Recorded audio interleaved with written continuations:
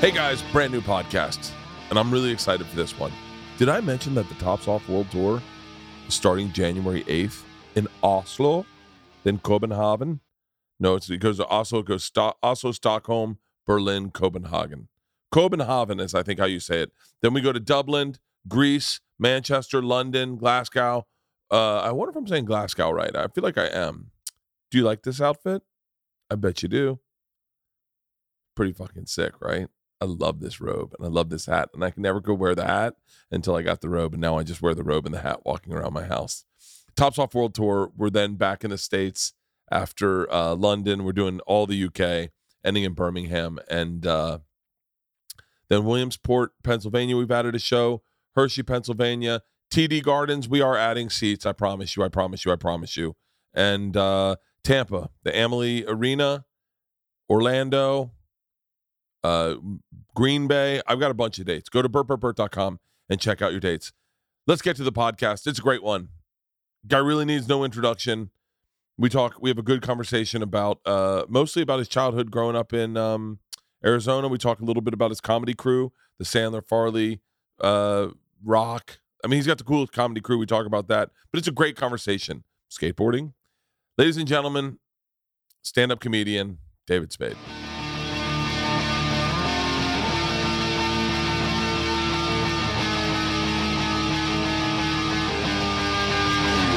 This is Overcast. What part of your back hurts? It's more my neck, to be honest. For real? If I'm being honest, yeah. Force it? You want me to go more like this? What? When did you have neck problems? I've got the Cumsucker 3000. I don't know all the names. Okay, my neck started in high school. I fucked it up. So For real? it's really not something that happened because everyone just because I'm old. They think, oh, you're old, but it's more that a combo of being old. But when you have something that already was there, it just sort of gets worse. But I stay on it. Believe me, I put most of my money into it. But Really? Have you ever had surgery? no, I don't. You don't believe in surgery? I don't think surgery is the one. I think it's just the muscles are so locked, so tight. I got to find some way to loosen them. But I haven't even done those shots in the neck. You know, stem cells? I have done stem cells. I did but stem cells. I did it once and didn't do enough. I sort of believe in that, but it didn't do enough for me. But it's also just the whole lifestyle. It's food. I mean, at a certain point. Wait, what's your thing? Like my thing's obviously booze, right? Oh, what's my vice? Like, what's the thing where you go, I wish I could get that out of my life. I don't wish I could get booze out of my life, but like everyone's like, are you a sugar guy? No, I quit sugar pretty much in high school. I was falling down. I was fucking fragile, dude. I was like powder. Actually, I was like Lucas. I went out for football. Remember Lucas, that movie? I got fucking creamed. And the coach goes, get out of here. Like, he was trying to save my life. He basically dove over me in a tackle. He goes, everybody stay away. Wait, were you bigger in high school? I was 114. And then with full pads, I weighed about 130. But I was trying to go up for varsity, and I just kept getting creamed. And I was the opposite. I went to a predominantly, a very private, predominantly school? Jewish school, but it was a lot of Jewish kids. So I say predominantly, probably 5, but that's a lot in Tampa. Yeah. And so you're in Florida, yeah. So I was playing varsity football in 7th grade. Or no, JV starting JV in 7th grade. Really? And then so I was very confident that I was maybe the best. I remember being in church, thanking God for my gifts. That is good, though. And then I went to a Cuban school and got lit the fuck up. I was like, okay, yeah. I'm not. Oh, right. You played, yeah. I'm good at this very small private school, but even baseball, I was really good at baseball. I was like, oh, I'll just make freshman year, and I didn't make freshman year, and that's the first thing I ever failed at. That's humiliating. That really rocks you, though, doesn't it? I think you need it. Yeah. You need the moment where you look at the list and don't see your name on the list, or the moment where you're standing in line and coach goes, all right, I'm going to call out the names. Oh, that's horrifying. Yeah. I had it happen the last comic standing too, and it was just as bad. You know, my mom used to say, these failures, you have to have some failures. And then I said, I've had no successes. And she goes, I go, shouldn't it be a mix? And because it was like got cut from baseball, got cut from football. Didn't try cheerleading, but everyone was sort of inching me that way. Like, but I would sit with the cheerleaders and then watched because I had nothing to do. Yeah. And when I actually got into a talent show because I saw it when I was a freshman, and I said, "Oh, they're doing like more of a variety show just for fun." And so I said, "Oh, that might be fun to kill time because I don't do anything else." Yeah. I just skateboarded, and knowing that wasn't a panty dropper. I thought it would be, and it was not. It might be later. It might be now. Now it is. But it was fucking Now gaming's a panty dropper. gross. Yeah, I mean, I could have done that. I'm lazy enough. I could have done that. Wait, is your brother bigger? I'm the baby. My medium brother he's about the same, and then my other brother's bigger, and he was like a fighter. Yeah. Oh, He was for real? tougher. Yeah, like he would fight people. He was taking all the energy from my dad leaving us and beating people up. Actually, just trying to survive. We went to a predominantly, I'm acting like that's a word because you said it, black Spanish city for a 4-year run there. So it was probably 10% white. So we were just bullied, I'll say subtly. Yeah. And when they said frog, they had games that steal your money. You know, I would just get the shit kicked out of me by everyone. Yeah. Black, white, anyone who was bigger, tougher. I was a pretty easy mark, they call it. And so but the point is I would bend and I would do what I was told. Give the money, pushed into a wall, don't fight back. Swirly. My older brother would fight him back. Really? And that sort of set him off on a path that was tough because he would fight back and defend us too. And then he got known as a fighter. Then he got kicked out of school. And then that follows you. And then you're known as a problem. And then it was really not his fault. And then he gets some gangs. There were some problems with that. And then we finally moved. But he had like a record. And now it screws you up for the next thing because you're going to college and they go, "Oh, you're the guy. That's a problem." And so he just had a tough time after that. And they went into construction because they never like check anything. Really? Yeah. Your two brothers? You just show up on the lot and go, "Hey, I can use that forklift." They go, "You're hired." You know, so they don't know background check. No. So my two brothers, yeah, one went into advertising and fashion, and the other one is still construction. He's great. So. Yeah. Here's a weird thing. I think people on the outside always think so. Like if you have a brother, say that does construction, and then people go, "Oh, do you give him money and stuff?" But I have a sister who works at an organizing company. I definitely don't give her money. Oh, like I don't. She's wondering too. One time Tom Hanks, she's like, because this reminds me of Tom Hanks' joke that he was, height of his career he was doing great, and then his brother was a waiter at the Improv. So everyone's like, and he kind of looked like him. He's like, "That's Tom Hanks' brother." And this is a while back, so during Splash, all that. But he's a huge star. So he's a waiter, and he went to do stand up, and he goes, "I'm a waiter here at the Improv, and Tom Hanks is my brother." And a lot of people say, "Why doesn't your brother just give you $1 million?" And he goes, "Does anyone know?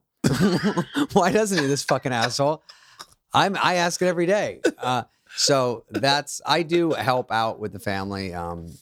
Like anyone, my middle brother made a ton of cash, so he's fine, but he's got some beans in his jeans. But, it's just spread it out, keep it even, whatever. I don't know. Yeah. This makes life easier, I guess. So wait, were you always, because like you're kind of the prototype, like I'm sure you know this, but like the prototype is the David Spade character. Okay. Like the guy, if you meet a guy at a wedding and he's funny as shit and he just kind of stays under the radar. Oh yeah, okay, I'll take a shot. that. Yeah. I like were you always that guy? Yeah, whispering jokes with no confidence in school. And when I was in that town that was kind of scary, I mean, listen, that's all possibly, I don't want it to be debunked and anyone to look it up and realize I had all private schools. But there was a run there where it was tough. And then I went to Scottsdale after that, and that was a little, Snotsdale. But that was better. It's like, people. So we were like not well off, but in a good town. And anyway, I really liked it better. It was just more fun. And, but when I was in the town, the copper mining town, it was a little tricky. So I was just trying to get along with everyone. I was just scared every day. Yeah. So you're going to school scared. I'm deciding what to wear because if I get in a fight, like I have to have something loose on. So, by the way, I'm losing right away. It's more like also checking out a scene going, who's going to break it up? They didn't believe in tapping out. They didn't believe. There's no honor. There was no tapping out. It was just like, I'll keep hitting you until the coach comes. So that was it. And that was the scary part about being a kid. I'm a little bit younger than you. Not much though, I think. And so, but the scary part was that I remember talking shit to a guy on PE, and then I didn't talk shit to anyone. no, but like just being like, because I had this confidence that like no one's gonna let this happen, and I'm like, I could just like you'll get away with it. No one's gonna fight you. Yeah, go fuck yourself. What are you gonna do? Yeah. What are you gonna do? Oh, then do something. And then the coach is like, do something. Oh, really? And he was like, you guys fight. And then I was like, I remember I don't like it. It was I had my it only happened 2 times. One time was in college, and someone was like, stop breaking them up. Let them go outside and fight. And then I was like, whoa. That. The breaking it up is the part I'm confident about. Yeah, if you give me 20 seconds, I can get a few punches in. People don't realize you get winded at about 25 seconds. Like you go with everything, and then it's like, God damn, am I tired already? And that's why when you see UFC fights, you go, they know what they're doing. And even they're tired. They do this all day, every day. But you get a little adrenaline, and then it's over. And then I'm just pre-tapping out. When I get in a fight, I tap twice and just wait. And then they hit me, and I go, that's three. I hit touched. You have to stop. Look around, no one's backing me up. So it was skateboarding. I was good in school. And so again, not what every woman is looking for in grade school. Chess, spelling bees, all that stuff. And so I was sort of smart, and then it dissipated quietly in high school, and then just sort of ended high school with a whimper and went to community college. Really? Yeah. You seem like someone would go to a big state school. That was the plan. What happened with the plan is that I was smart from 1st grade to 8th grade. And so that was my hook. And then I was in 8th grade going, maybe Princeton, maybe these places. And then in high school, my brother was cool. My other brother, Brian, was still there. So we had 3 at the school. And so we were kind of cool. And I walked in from a skateboarding accident with 2 casts on my arm. So the first day, I have quicksilvers, I have white hair. Yeah, I broke both wrists in a pool. Oh my God, my daughter Isla did that. She broke one arm, and then right before this cast broke off, she broke the other arm. Man. And I had the hardest I've ever laughed in the world. Was when you stole her Percocet? No.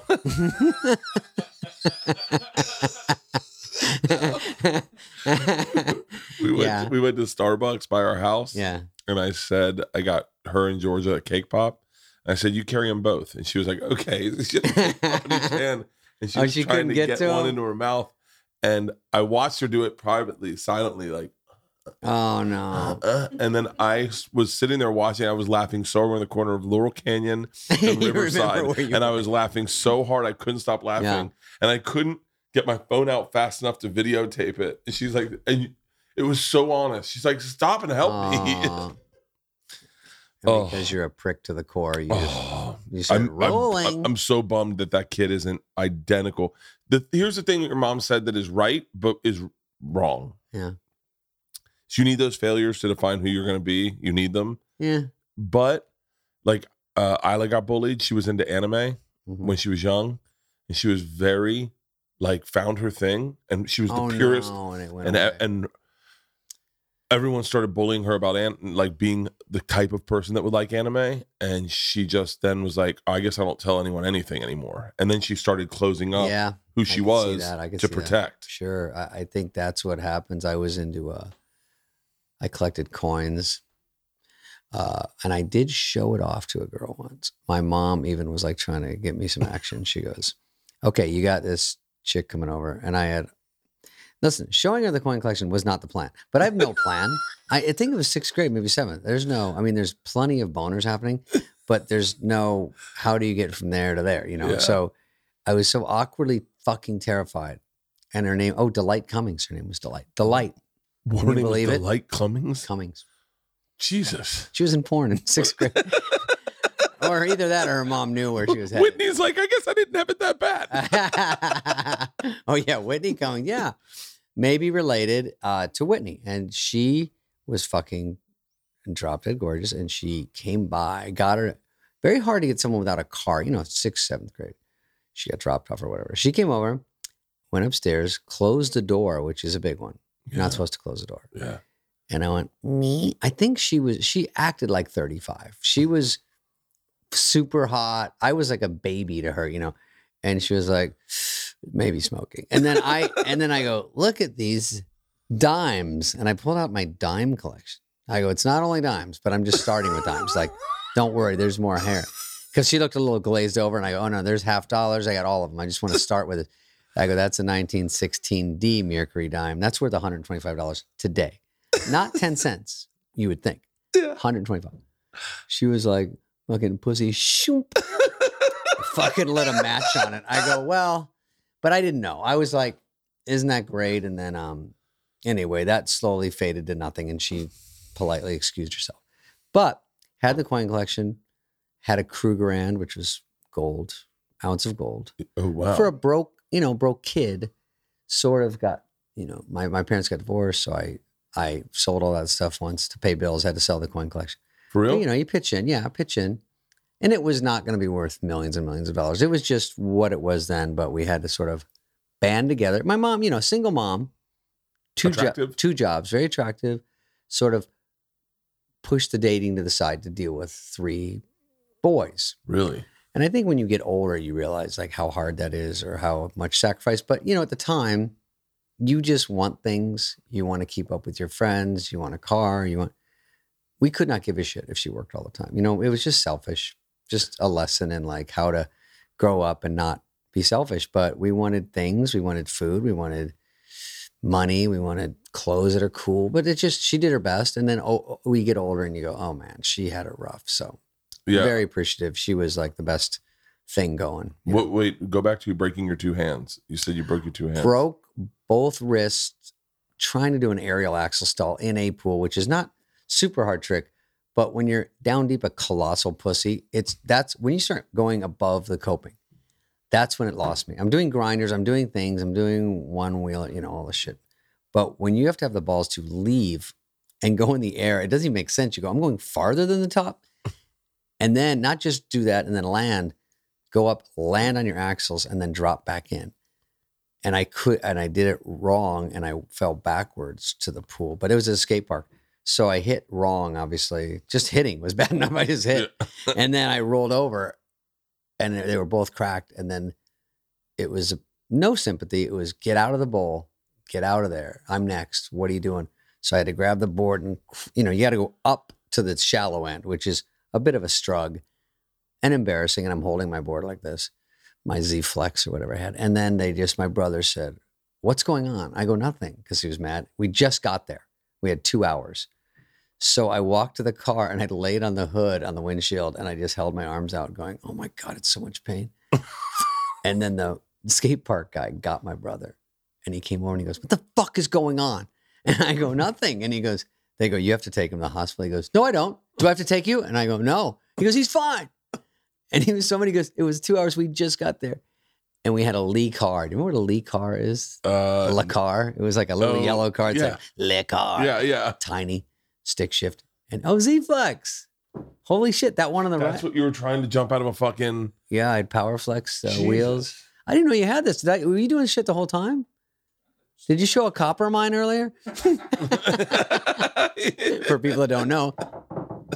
So anyway, I had a Z Flex and I landed. I think those are Bennett hijacker trucks. So I did that. Fell. You were really into skating. Fucking loved it. And then have you skateboarded in a while? No.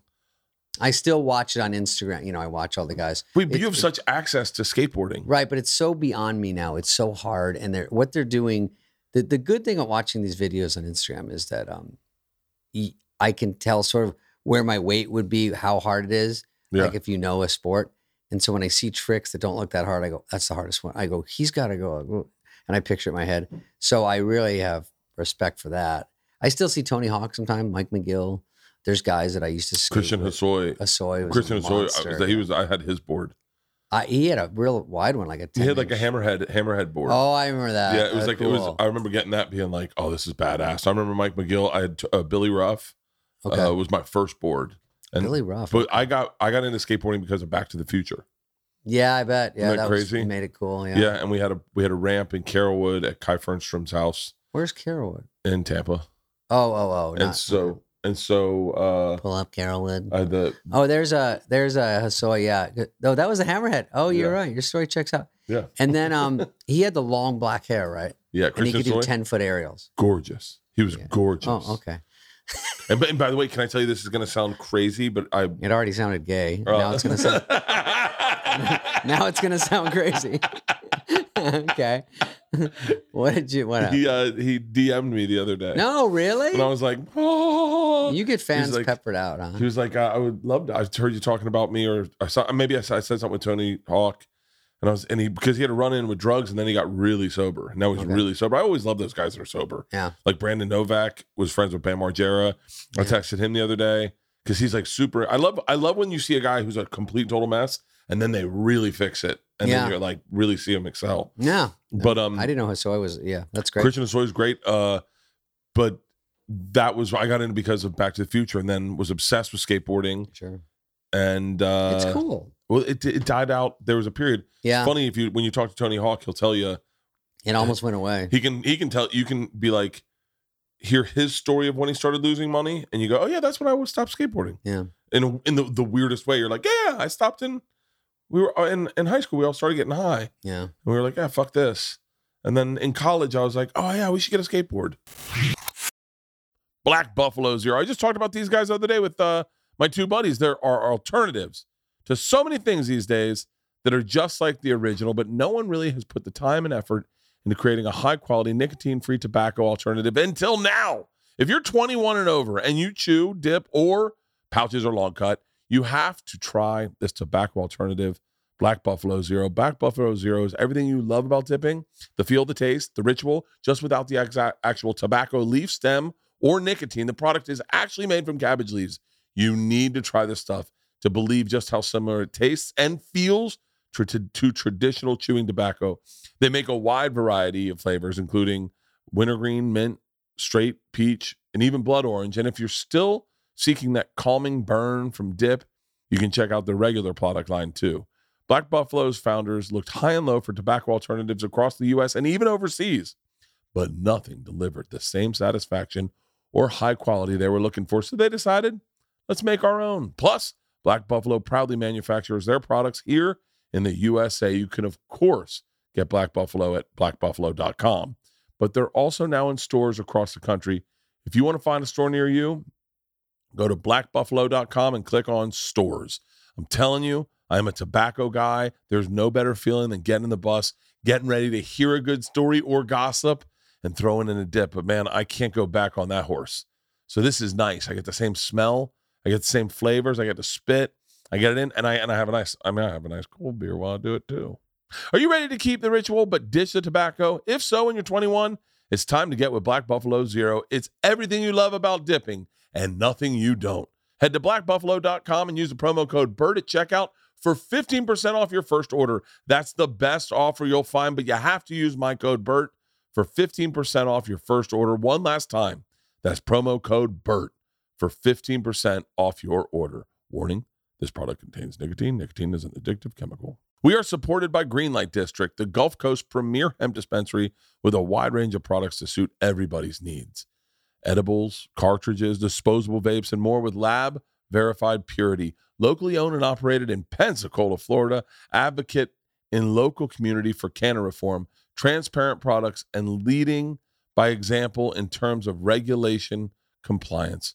Provide education through podcasts, blogs, and live events, excellent customer service, and easy online ordering. We enjoyed some of their blue raspberry edibles, and they were phenomenal.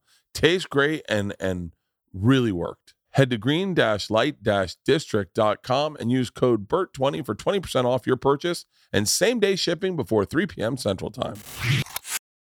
You know, what happened was I had all the components of a cool person. By the way, you're like the coolest dude. I thank you. No, but I want to know when that shifted for you. Oh. Because because there's a bunch of things that I go, they're markers in my life. Like I was cool in high school. Mm-hmm. I was cool in college. And when I got into stand-up, I was no longer cool because my body type, my type of person wasn't the thing that sold. Yeah. And so I was like, it was a nice humbling, but you're going into the East Village to do a spot and, you know. Does it sell now? I think it does. okay. Yeah. But I think everyone always looks at you as cool. Thank you. It was more from low confidence, just like everybody. Going into school and high school, this is where it turned for me. I had white hair because my hair was blonde. It was really long. So that was cool. Yeah. Didn't know it.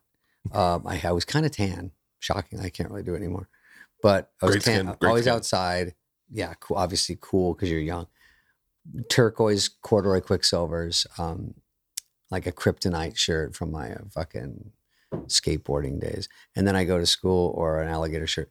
And the first day, 2 splints because my drunk stepdad, who was a doctor, wouldn't put casts on them, even though they're broken. I go, dude, do something. There's no Vicodin back then. There's nothing. It's aspirin. I didn't even know about pain pills. I was like crying, and I broke them. And he's like, he drunkenly took me to the doctor, which was him. Yeah. And he showed me, my brother drove me home in the Lee car. And he's like, fuck, I'm going back. So he pushes me out, goes back to the skate park.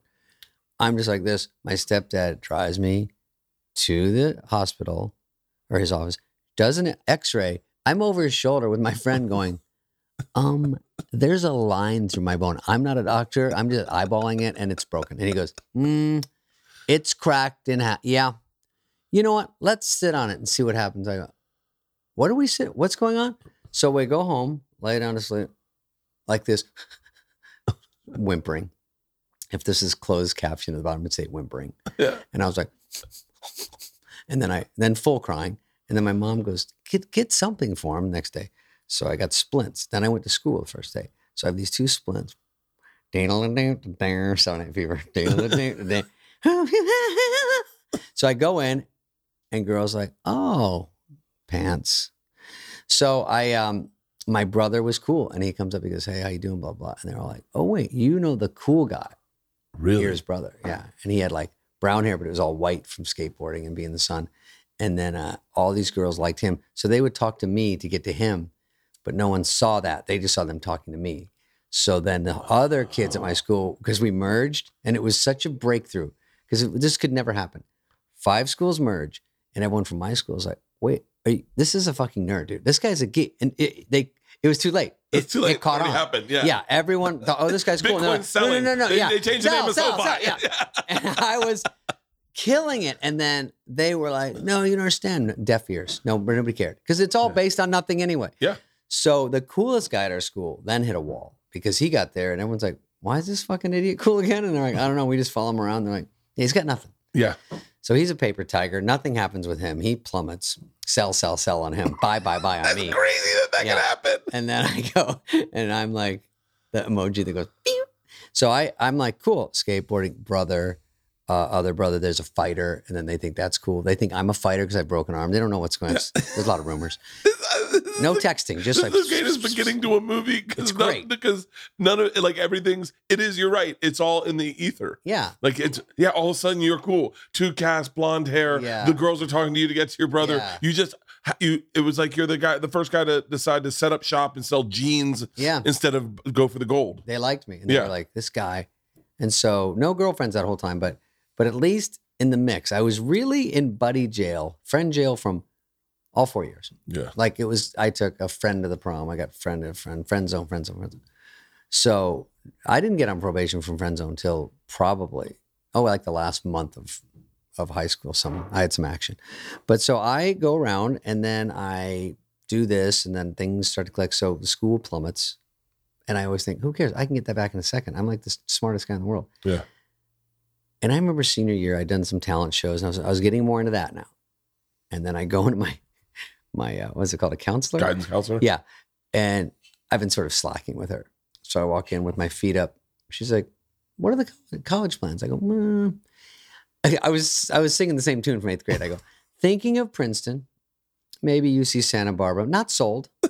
What do you think? She goes, well, I'm looking at your grades. And if I pull every string in the book, I can get you in the community college across the street. I go, wait, this shit all? Isn't that like extended high school? And they're like, yeah, you were dumb, dude. I go, no, I'm not. And they go, where's your proof? I go, I mean, ask around. They go, no, they look at this. You're average and you don't get in. So I go, but what about when it didn't count when I was in grade school? They go, yeah, it doesn't count. What about when I went to the state spelling bee champ? when I was in chess state finals, they're like, nobody gives a fat fuck, dude. So I went to community college, and I go, I'll just sweep it there. And I didn't, and it was hard. I go, what's going on? Then I go, I think I'm dumb. I didn't even, and I was so sure I wasn't. And then I go, I got a 3.25. I was doing cartwheels. I go, I'm going to get a 4, or maybe I'll get like a 5 because I'm going to do so good. It'll be like higher. And then I got into ASU after 1 year of community college. It was so. ASU's Tempe, right? Yeah. Yeah. And that's like the border. You just walk right in. Yeah. So I go in there and I go, I'm going here now. And they're like, oh, okay. And then I bombed there so miserably, I left. And they're like, I'm sort of known as an alum, but I didn't do anything. And I went to a fraternity. And then, so I was in a fraternity. I was doing stand-up. What fraternity? SAE. Oh. So I usually. You are total SAE. No, gross. Don't. No, you are a complete SAE. It depends. Because some. Like I knew were SAEs.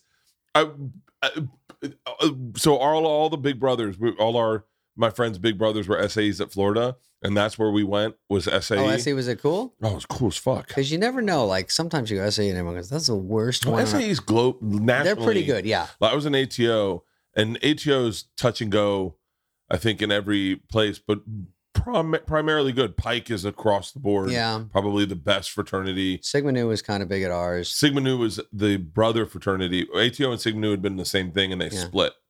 And so we had rivalry with Sigma Nu, but they weren't good at our school. You know, the thing is, I don't go crazy about the fraternity, and people rag me sometimes on Instagram.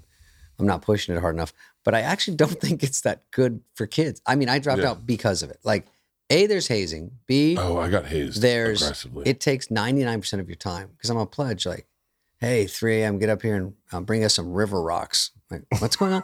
By the way, my brother got me, and again, my brother was there. Yeah. And he's like, you're not.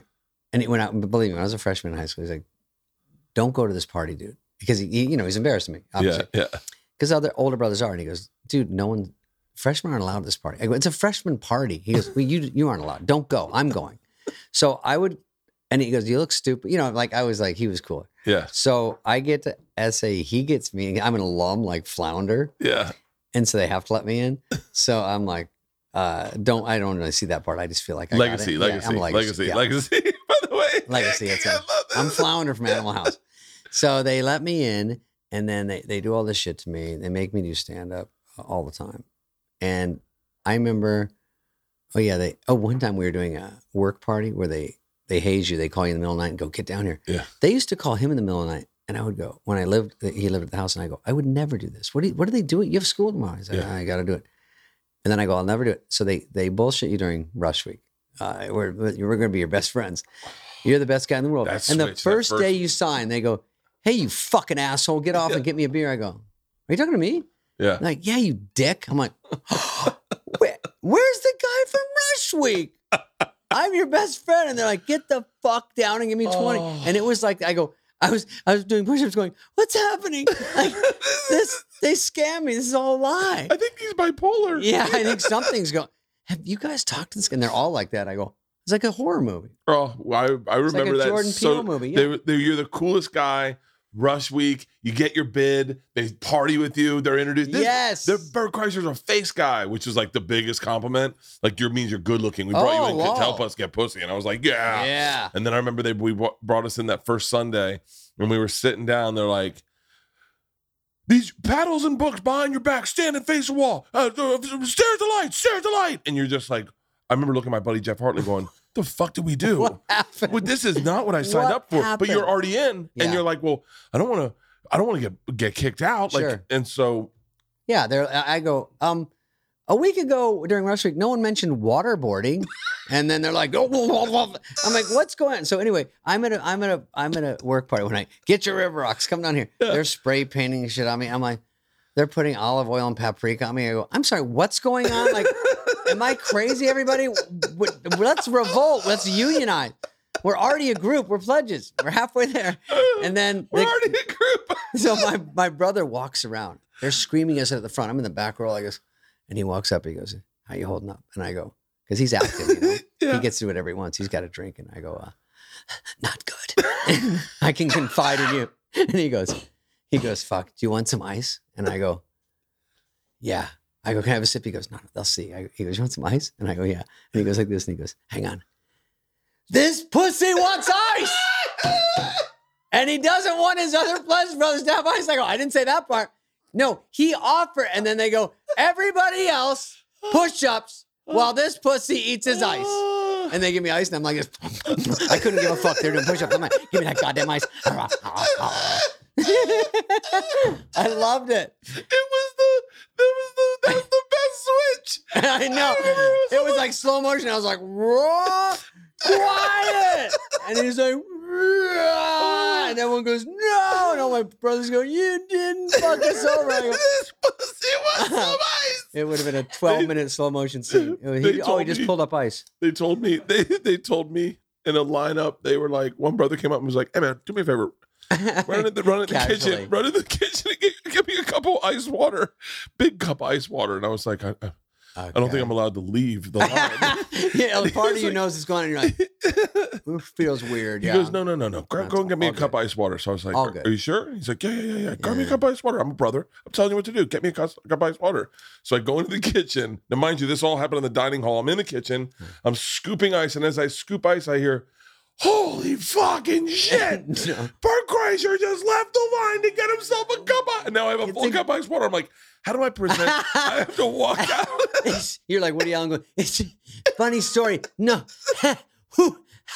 Just was told. Oh. Yeah, but by the way, so those guys were cool guys. My pleasure, it was all cool.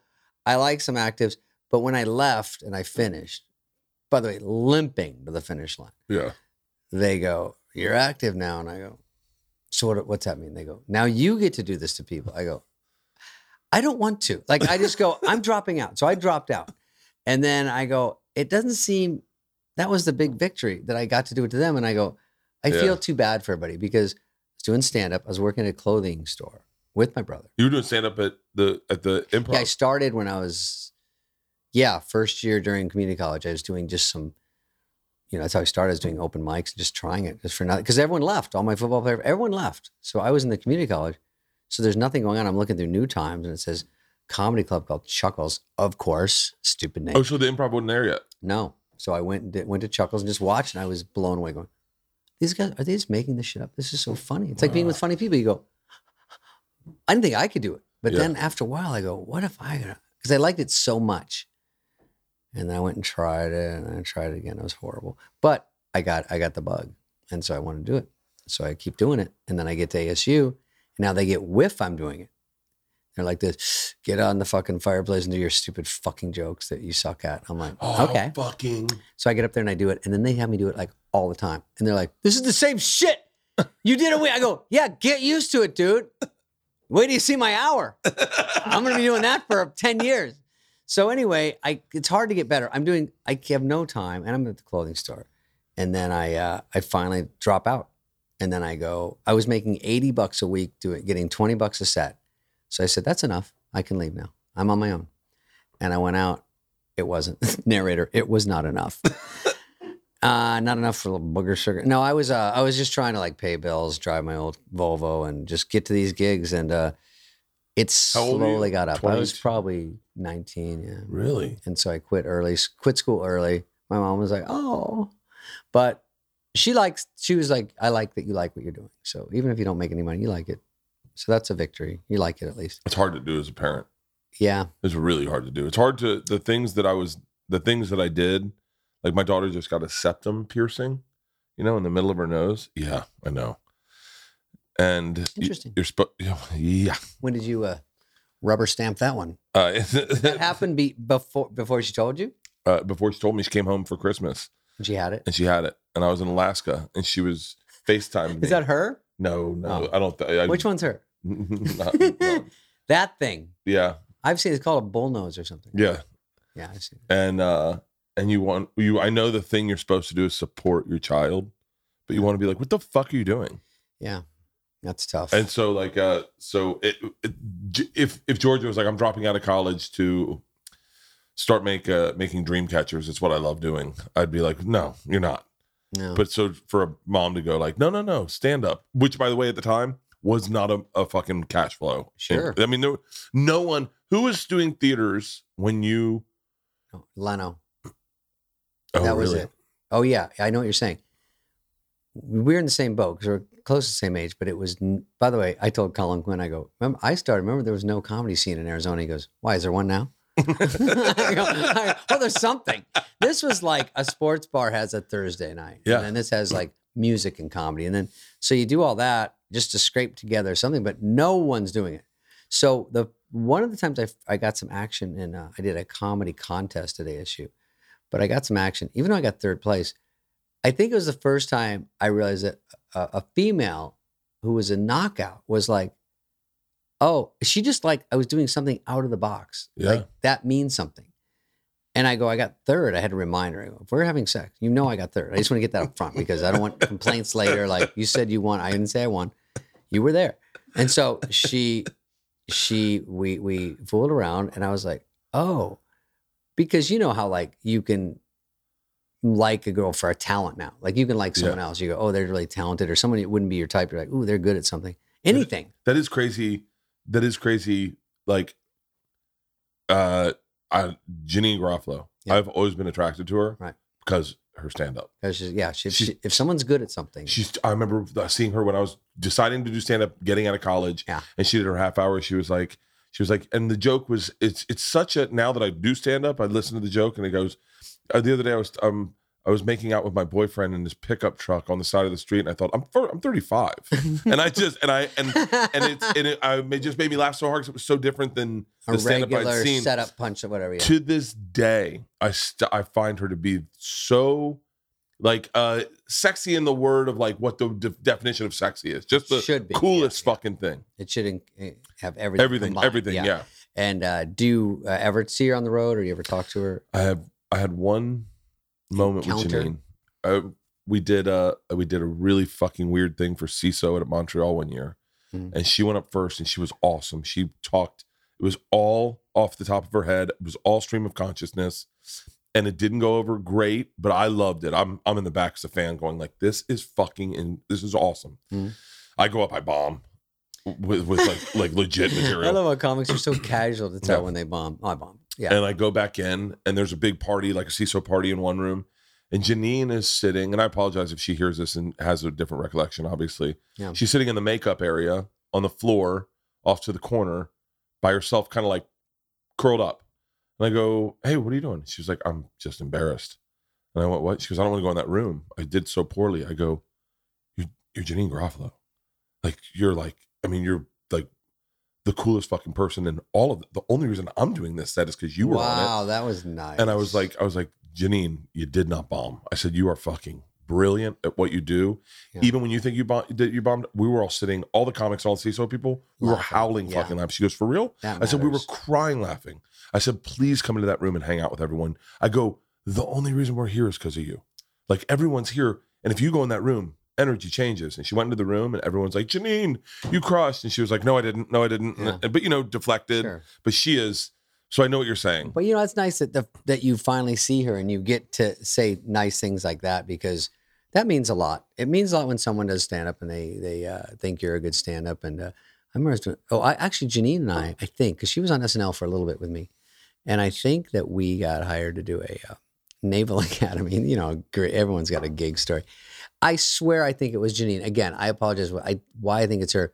But it was funny because they said before, you cannot swear. You can't say anything. You can't say F-U-C-K. This has to be a clean show for our cadets, like 3,000 people. And at the end, you meet with the general and they decide if you were clean and good, and they will give you your check. I was like, not the good part, but if we're clean, we get paid, right? Yeah. Because you never know if you're going to bomb. You can't get mad at that. So I go on, I do all right. And then Janine says fuck accidentally in one of her jokes. And she goes, oh my God. And everyone goes, ooh. And she goes, I can't say that. Now I'm not getting paid. And she goes, oh my God, do you guys know I can't say that? I didn't even mean to say it. And then she goes, well, fuck it. I don't give a fuck anymore.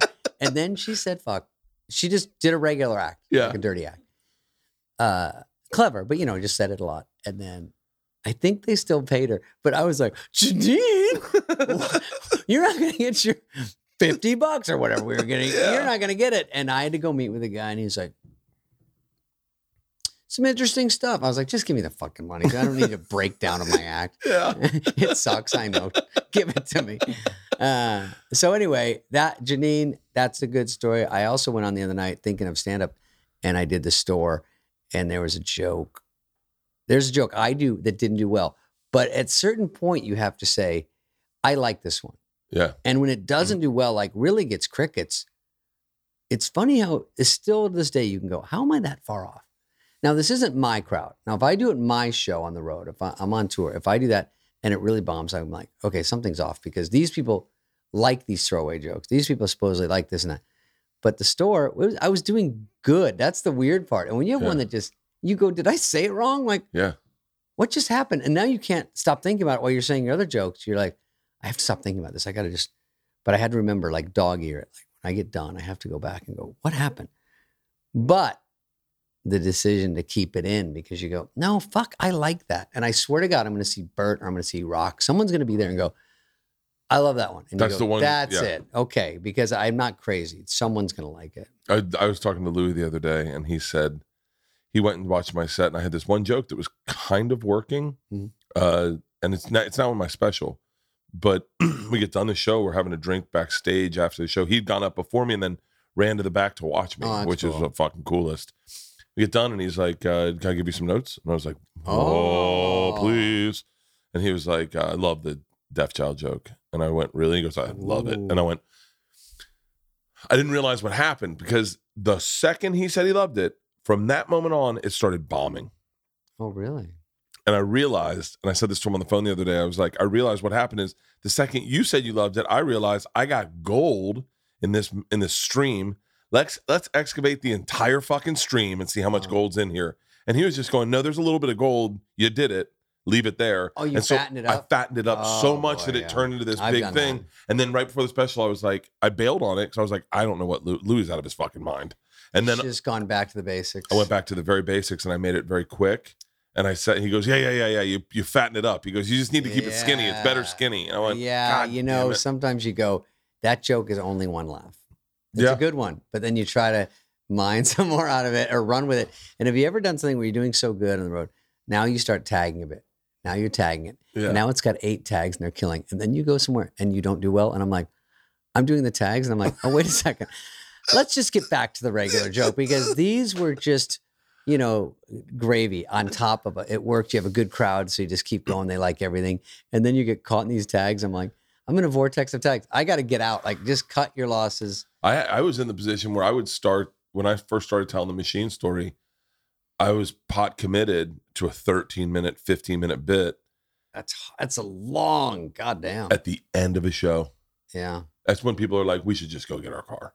And you're just like, when is the machine? Oh, pull the car around. Yeah. And I remember that so distinctly going like, the feeling of going, I have so much more to say. And none of it's working. Oh, it's not working at the beginning. I remember when I was doing stand-up and I start out bombing. And one time I go, guys, let me tell you something. If you don't like the first 3, you're not going to like the last 3. This is kind of what I do. So if these 3 up front are not even close, just go. Because it's all about like that. This is how I think. This is my style. So if you don't like it, pull out. But it's crazy because when you say we started, that was just Leno. I remember. Oh, theaters. Yeah. Go back to that. I remember when I started featuring, I remember thinking, I will never get to headline because you guys were all the headliners, all the improvs, and no one was doing theaters. You're right. You can't break into that. And I was like, so wait, how do I get a chance? Because I remember looking at the lineup and it was like Patton Oswalt, Sarah Silverman, David Spade, Norm Macdonald. Oh, right. And that was the headliners at the end. That was a sprinkled through a quarter. And then you had Jay Medicine Hat. You had all these guys that are like people you'd never heard of. The Raging Cajun. Still haven't heard of them. No, but they murder. Oh, sure. I mean, like I remember watching. I mean, people to this day will say the Raging Cajun. I forget his real name, but the Raging Cajun is the hardest. Like there's motherfuckers. And then today, I'm so glad that I got through. I got through the beach at Normandy. Yeah. That I got through Omaha, and I'm just sitting by the bunker right now, holding my rifle, going, "How long until this is over?" Yeah. Because I saw John Morgan.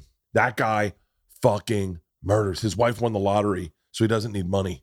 He doesn't do stand-up anymore? He does stand-up. Oh, he should. His wife won the lottery. And so she said, what do you want to do for a living? He goes, stand-up. And so he does stand-up and doesn't care about money. So that clubs will pay him, whatever. And he's got millions of dollars at home. Yeah. So I know comics like this that they just crunch on the road, man. Dude. It's unreal. Yeah. So what you're saying is like the improvs.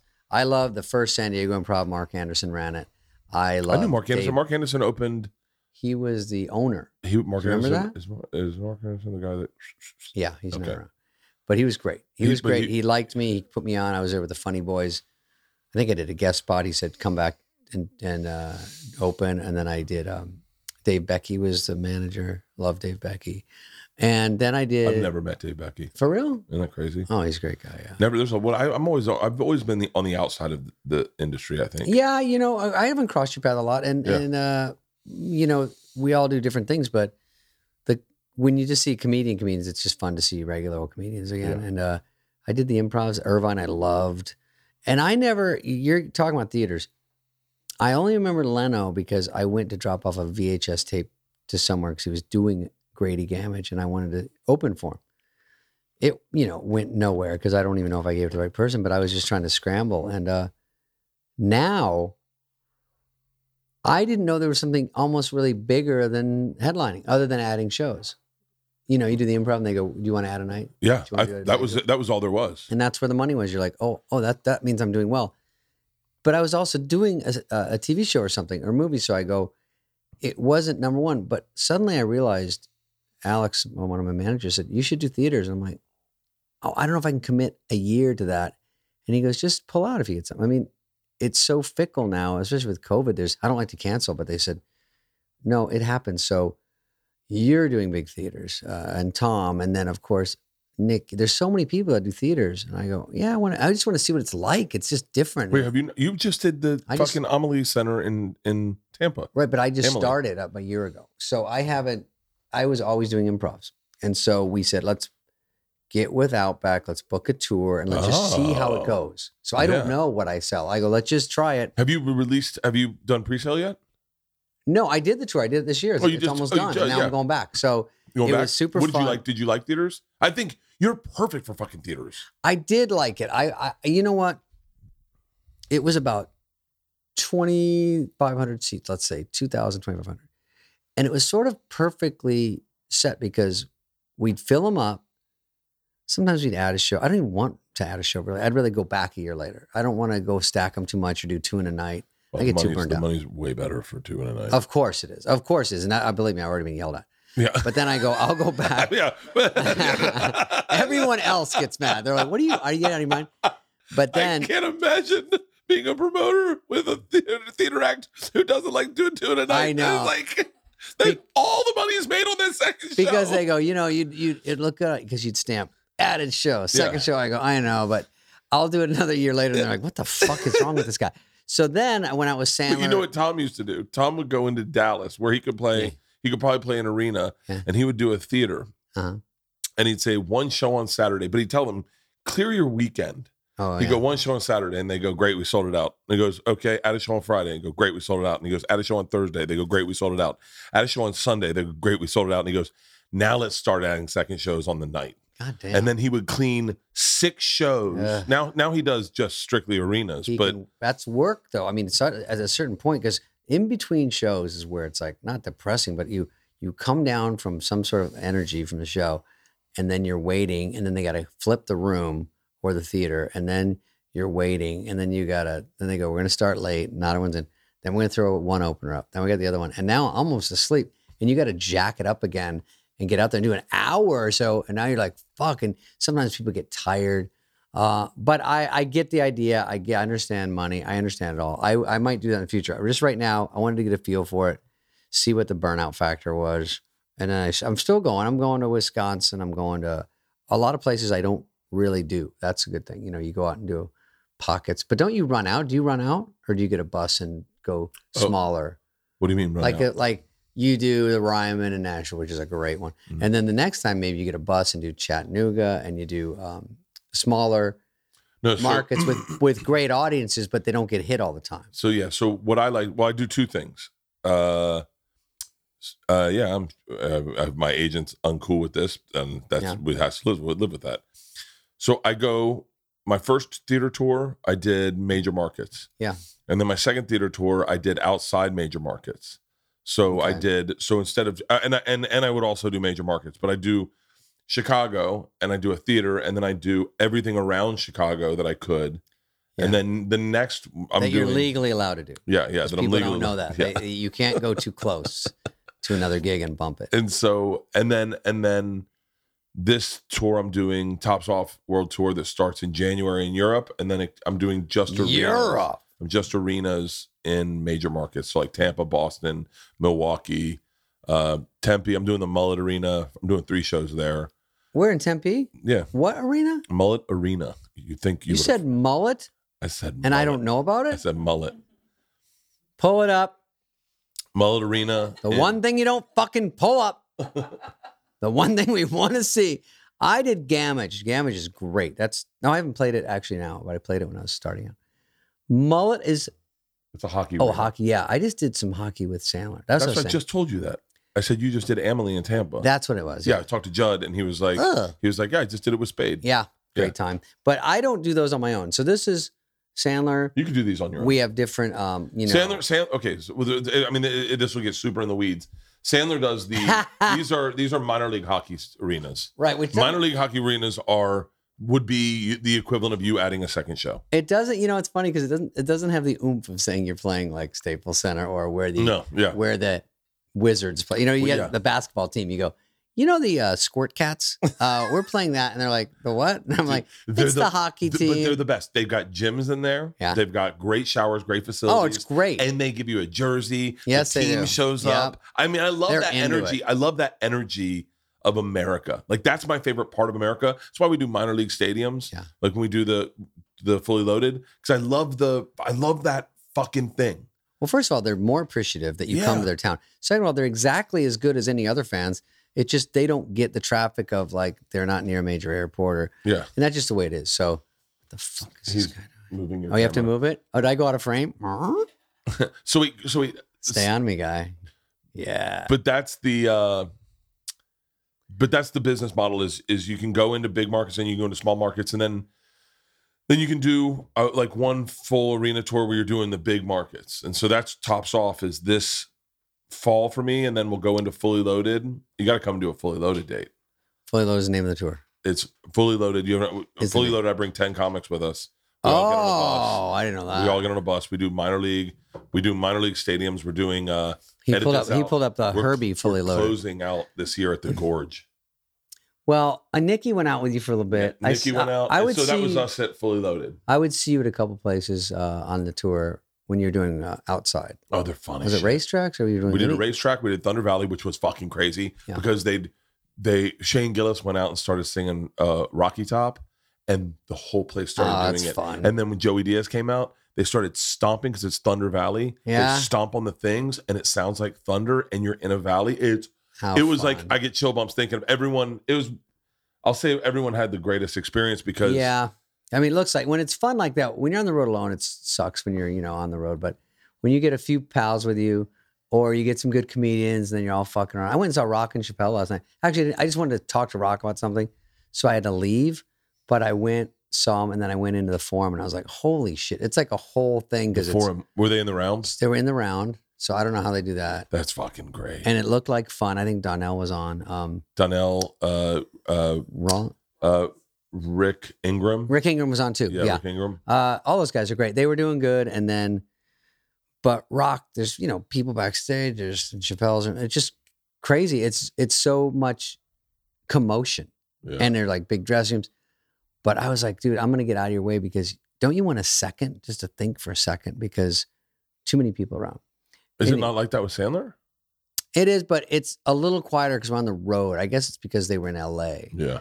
But when we go on the road, it's just us, and we don't really let a lot of people come back. So we just go in his room and eat and then watch football or whatever because he has the biggest dressing room. We just fuck around. And we're all rotating. Like, I'll go into a week. I don't think I got Tampa, or maybe I did, but I've done Tampa recently on my own, and then I did it. I jumped on his tour.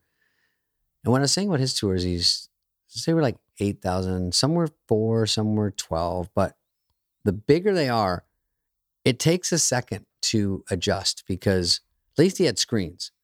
So you can see smaller. Because when you're doing smaller jokes, but it's people are yelling Joe Dirt, they're yelling shit. And if there's any silence, someone yells. Yeah. That's hard. Yeah. You want them you have to keep stay on them. And when you hear stuff, you have to fucking barrel through it. Yeah. And you can't, if you answer one guy, then they go, oh, we're doing this now. And a lot of these comics right now, and I understand, are putting crowd work on Instagram. Have you noticed this? Yeah. TikTok? Yeah. And I understand people at home because you don't. Right now you're talking to Mark Normand. Hey, this guy. So they yell out. But what it is because you don't want to burn your act out, I think. Yeah. So Mark Normand's very fucking quick. So you can say, and he writes all day long. Yeah. So they go Kanye West, and he's got 9 Kanye jokes where he rattles them off. What happens is, and that's his thing, and I'm not going to stop him from doing his thing, and I won't critique it. I won't say a word. He's good at it, yeah. But it does happen where people think, well, Mark's a great comic. Bert's been doing it longer. I bet I could yell out crazy shit and he'll say it. I want to be a part of it. Yeah, and you're like, but for me, they yell out. I get the stuff that you get where it's I don't get Joe Dirt, but I get like Kool-Aid or like Two Bears references. Yeah. Or The Machine. I get that content. I'll tell it. Yeah. But it's hard because it stops momentum, it stops flow. And these comics that do it online, which I understand, and I would probably do it because you don't want to give away your act. You're working on your new hour, which is very special. You don't want it to get out there. But you want to keep momentum of people seeing if you're funny. And it's a world of now TikTok and Instagram where you have to get these out. And they need to see you out. Mm-hmm. But the accumulation of all of them makes people psychologically go, oh, people are yelling at clubs again. And then you go, that's not really the point of that, but that's the offshoot of it, which sucks. Oh, there's Sandler's tour, yeah. So pull up Adam Sandler Tampa. That was fucking beautiful. That was one of the coolest things. Everyone I know went to that. I grew up in Tampa. Everyone I knew went to that show. And then and people were sending me pictures because I think my show is at the Amalie Arena. Okay. And they were like, oh my God. Like that was cooler than me performing at the Amalie Arena. Yeah. Was people that I grew up with. Yeah. Being at Adam Sandler's show. Yeah. Seeing I was going to play the same venue, and then I got everyone hit me up. They're like, "It's fucking dude, you've made it." And I was like, "These venues are huge. If you can fill these places up, it's unreal." He does a whole thing. Sandler's got like video screens. He's got guitars. He puts a spotlight in the crowd. I would love to get in the weeds with what his fucking overhead is. You would know more because now you do it. Like there's a 18-wheeler out front and. It's crazy. There's so much shit going on. So I would want to go. Do you own your screens? Do you own your stage? Like all that stuff. I'm so fascinated by. Well, it's like now I think with the whole thing about theaters we're saying is so many people do theaters now. And I'm shocked because it's a whole new world. Like it's a big deal stand up. Yeah. It really is kind of crazy that many people do theaters considering when I started, I remember seeing it. Like you see, I remember one time I fell off a waterfall and I had to climb out of a ravine, 210 feet. And I remember thinking, I'll never get out of this. I may never get out of this. And I had to do it on my hands and knees because my legs didn't work. And I remember that only other feeling I had was when I'd see like you, Rob, everyone was doing improvs. And I was like, I remember this is a callous thought, but I was like, those guys are healthy. They're not dying anytime soon. Like I'm not that much younger than them that I'm going to have. Like they're not going anywhere. They're all going to be here forever. So those slots are full. Those slots are full in perpetuity for my lifetime. Yeah. Like I'm not. If I was 17 and starting, I'd go, "Oh, I'll have my shot. They'll all be retired." But I was like, "Fuck, I'm never going to be able to do that." And then I didn't. And then comedy started blowing up because of you guys, because of all you guys were so talented. And I mean, you might have the coolest comedy clique ever.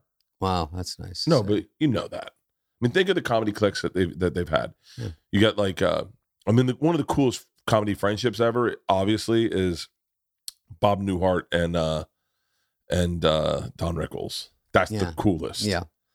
Like, but you get like the Kinnison, Dice, that era. Yeah, like they're like, but your comedy clique.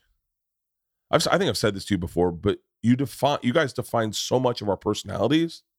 Like like I was saying to someone that I've played I've been every character in Caddyshack throughout my life. Yeah. I'm Rodney Dangerfield right now. Yeah.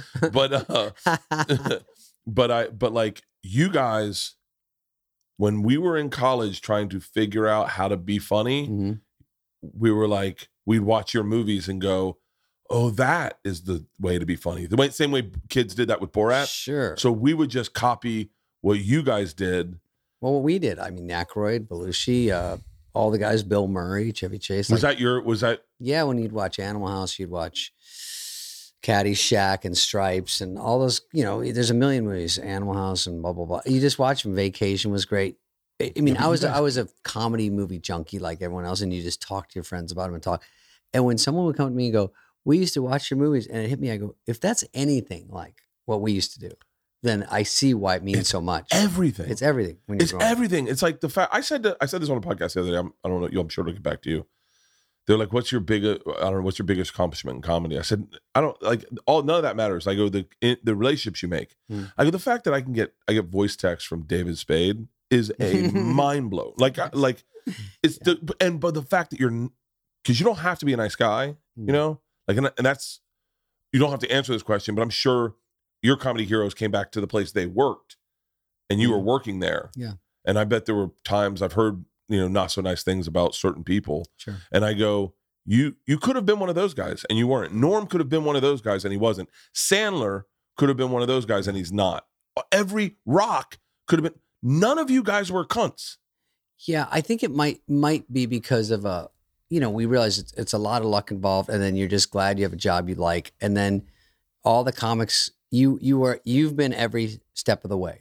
I was an open micer. I was this. I was the MC. So it's hard to shit on everybody when you go, it was exactly me, and you can make their life worse and ignore everyone, or you can be better. But usually comics get head nods high.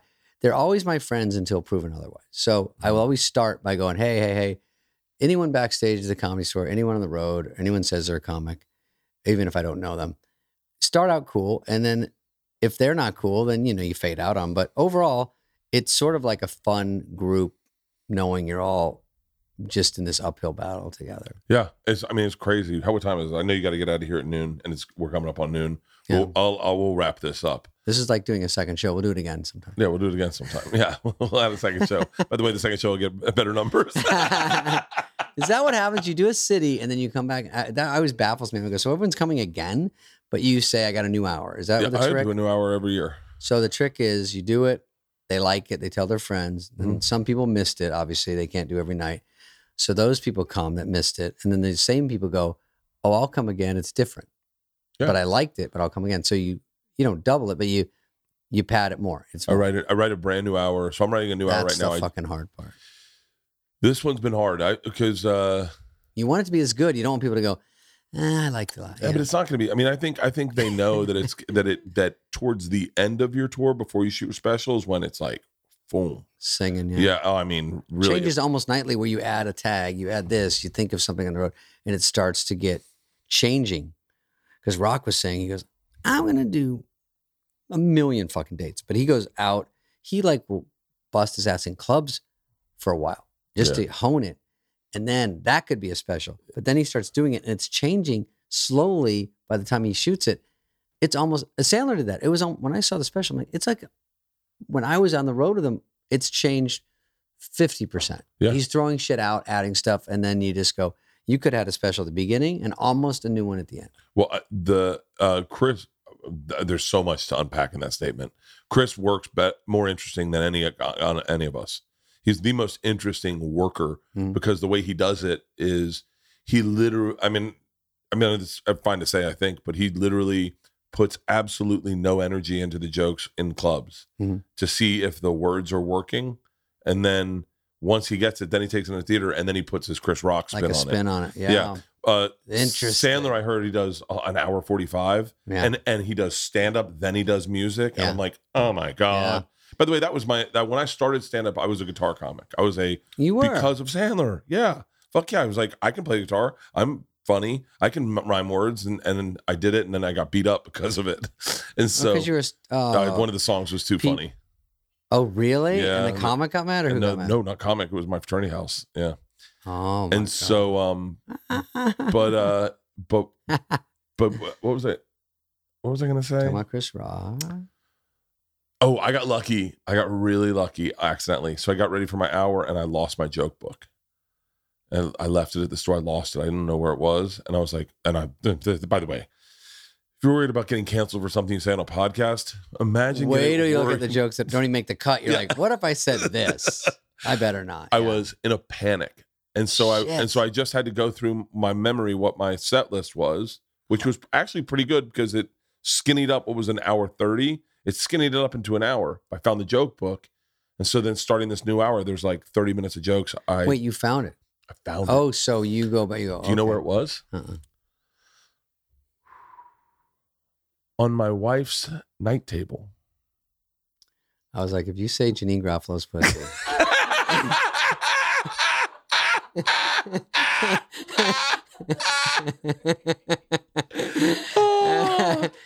Wait, what was she doing? Leafing through it? No, it was someone found it and put it on her nightstand. Oh, okay. And then she saw it there. And I was saying, I lost my joke book. She's like, that's crazy. Oh, that's crazy. It had been on her nightstand the whole time. And then the other day, I come home from Alaska and she goes, hey, is this the joke book you've been looking for? And I went, huh? Wow. It's like a sex tape. You're like, oh, it's not out there. Thank God. And then I wrote the joke. And then I wrote this joke. I said to my wife, I wonder if we'd have the same relationship if we lived in the time when I could hit women. Hit women. And Dave, all I'll tell you is the answer she gave would have gotten her smacked. Cut to us laughing. Yeah.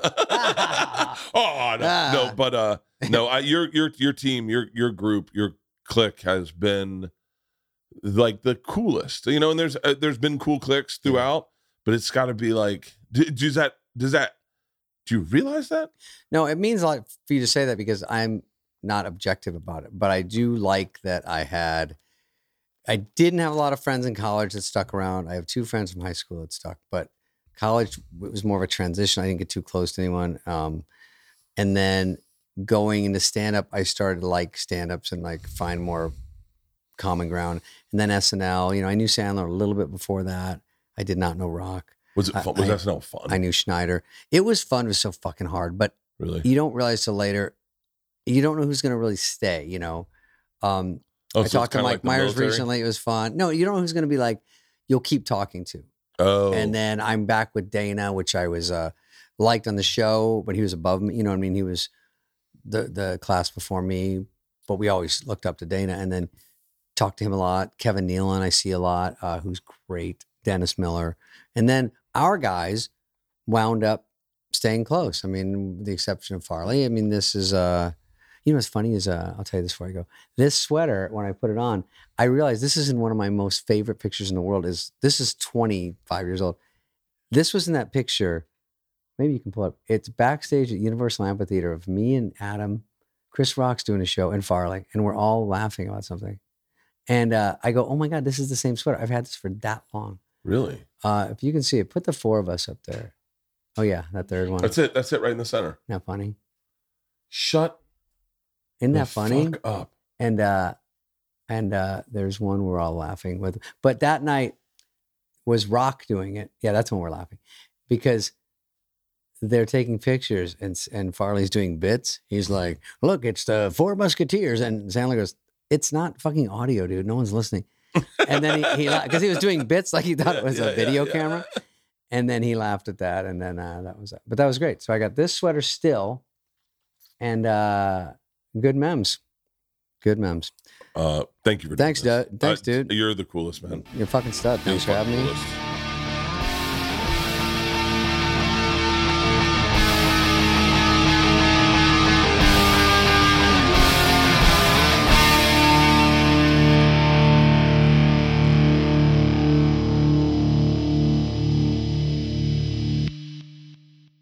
This episode was brought to you by The Machine.